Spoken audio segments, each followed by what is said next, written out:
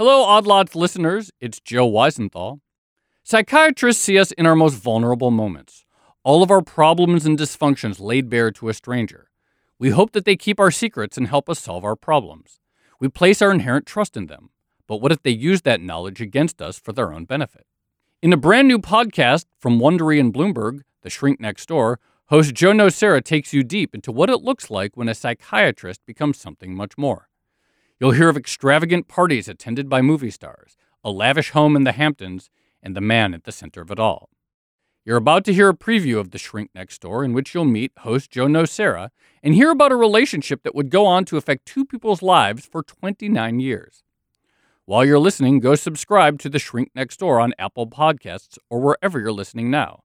There's also a link in the episode notes that will take you there. By any measure, Marty Markowitz was a success. He had an Ivy League diploma, a law degree, his own business, and plenty of money. But when he hit 38, he found himself feeling seriously overwhelmed. His rabbi recommended a therapist he knew, who had an office on Manhattan's East Side. I go into his office, which was, a modestly furnished office with a desk and a chair and a couch. The therapist's name was Dr. Isaac Hirschkopf, but he told Marty to call him Ike. He was a young, handsome man with a round face, a close-cropped beard, and curly black hair. He was dressed casually in an open-collar shirt and shorts. I sat down right across from him, and we looked at each other, and he said, "Okay, why are you here?" Marty had seen a therapist before, the kind who would listen while you lay down on the couch and talk about your dreams. This therapist was different. His modus operandi was basically, I'm your pal, tell me what's bothering you, and let's take it from there. Marty spent the whole session laying out his problems. He told Ike how his father and mother had recently died, how he'd inherited the family business, how he was having a hard time dealing with his new responsibilities. When he'd finished, Marty says Ike looked at him and said, "I'm going to take you on as a patient." And I said, "Okay, nice." Not only was Ike taking him on as a patient, but he made Marty a promise. He said, "Don't worry, I'll take care of everything." I was overwhelmed. And to have someone say to me, "Don't worry, calm down, this is nothing to get upset about, we're going to straighten everything out. And we're going to do it fast." Very comforting to me. Marty wrote him a check. I think it was for $160, something like that, back in the day. It was June 1981. Marty had come to Ike because he needed help. But if he had known what his new therapist had in store for him, he probably would have walked out the door and never come back.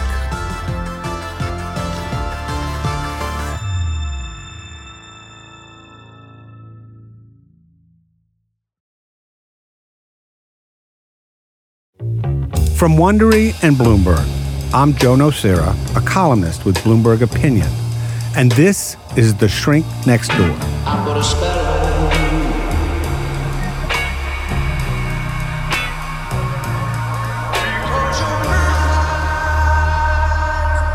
This is episode 1. Welcome to the neighborhood. Every neighborhood has its share of mysteries. We can live our entire lives and barely know the people just one door down. I have a summer house in Southampton, a couple of hours outside of New York. This part of the Hamptons is called the Bayside. It's quiet, peaceful, a place to escape from the city in the hot summer months. Samson and Jackie Guillotte have a house on the same street as me. My name is Jacqueline Guillotte, and we're married 35 years? We're married 52 years.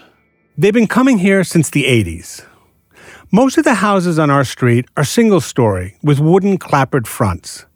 Samson and Jackie's house is no different. It's a lovely home, really. But there's one house on the street that stands out. For starters, it's just bigger than most of the other houses.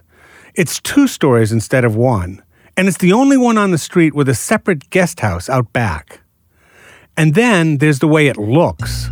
The house is spectacular with windows and windows and windows. Everything about it is over the top. There's a pond with goldfish, lots of fish, and a waterfall to the pond, too. It's bigger, bolder, brasher than anything else on the street. In 2010, my wife Dawn and I bought the house next door. It wasn't long before a man popped over to our house to introduce himself. He was dressed like a maintenance man. Green khaki pants, a long-sleeved work shirt, and a faded baseball cap. He welcomed us to the neighborhood, and then he handed us a folder of press clippings. I literally just took them and said thank you, but he wanted us to have them. He really wanted Joe to have them. There were articles that a psychiatrist, Dr. Isaac Hirschkopf, had written, and articles that had been written about him. In mid-August, an invitation arrived to a summer barbecue next door, hosted by Dr. Hirschkopf, Ike. This would be the last of 3 big summer parties he threw every year. I went alone.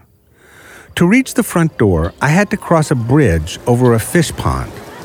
There were maybe 40 or so guests hanging out in the backyard. I roamed about, stopping here and there to chat.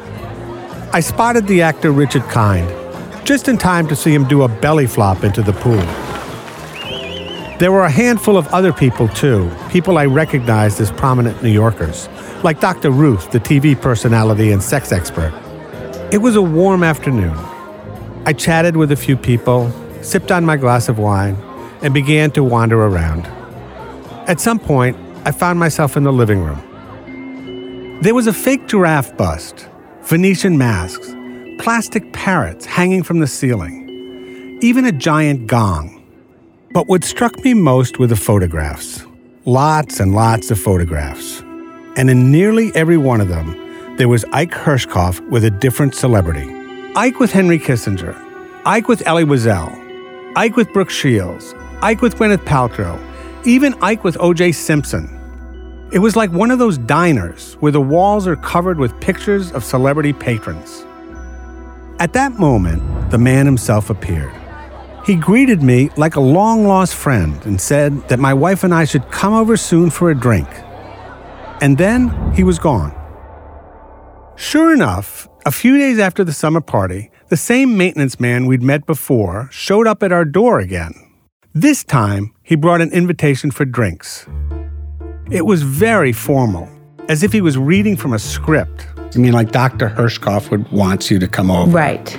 At such and such a time on such and such a day. The formality of it blew me away, and he was very, very exacting about how it had to go. So we went.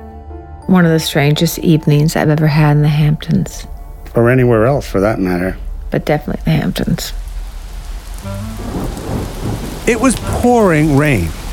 We headed over, umbrellas in hand. To get to the front door, we crossed a bridge. We could see koi circling in the water below. Ike and his wife, Becky, welcomed us in and ushered us to a round kitchen table. There were snacks laid out, carrots and celery. Ike served white wine. So what I remember is him talking incessantly about being a sex therapist and a celebrity therapist. Mm-hmm. And I can't remember the details, but that it just really sticks in my mind that he kept going on and on about that. It was more like a monologue than a dialogue. That's what I remember. Mm-hmm. What do you remember? I just remember thinking, these people are, I felt suffocated. Ike talked about his work. I've never seen anything like it. But I remember thinking, he was very brazen about the details of his life, considering we were strangers and also considering what he does. He did talk about an NBA sports guys and somebody, a Yankees player. I just thought he lacked a lot of discretion, given his field. We listened politely as he went on and on. I just remember looking towards the door. Finally, after about an hour, I said we needed to get home. And we got up to leave, and it was very clear that Ike wanted a photograph. A photograph of me.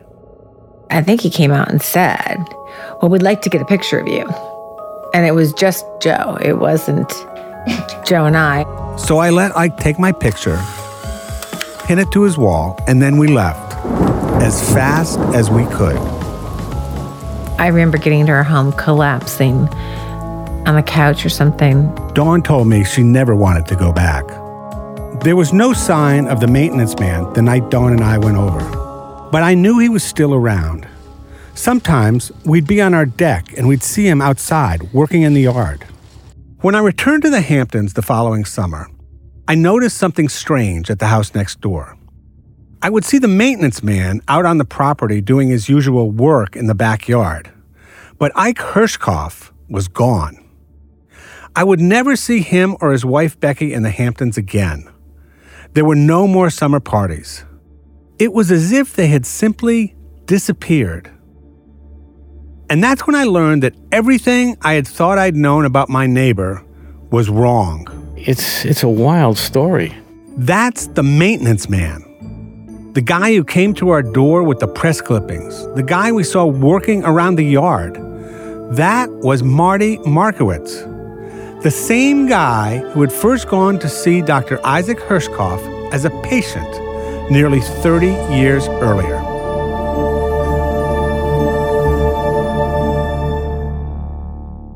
That was just a preview of The Shrink Next Door. To listen to the rest, subscribe to The Shrink Next Door on Apple Podcasts or wherever you're listening right now.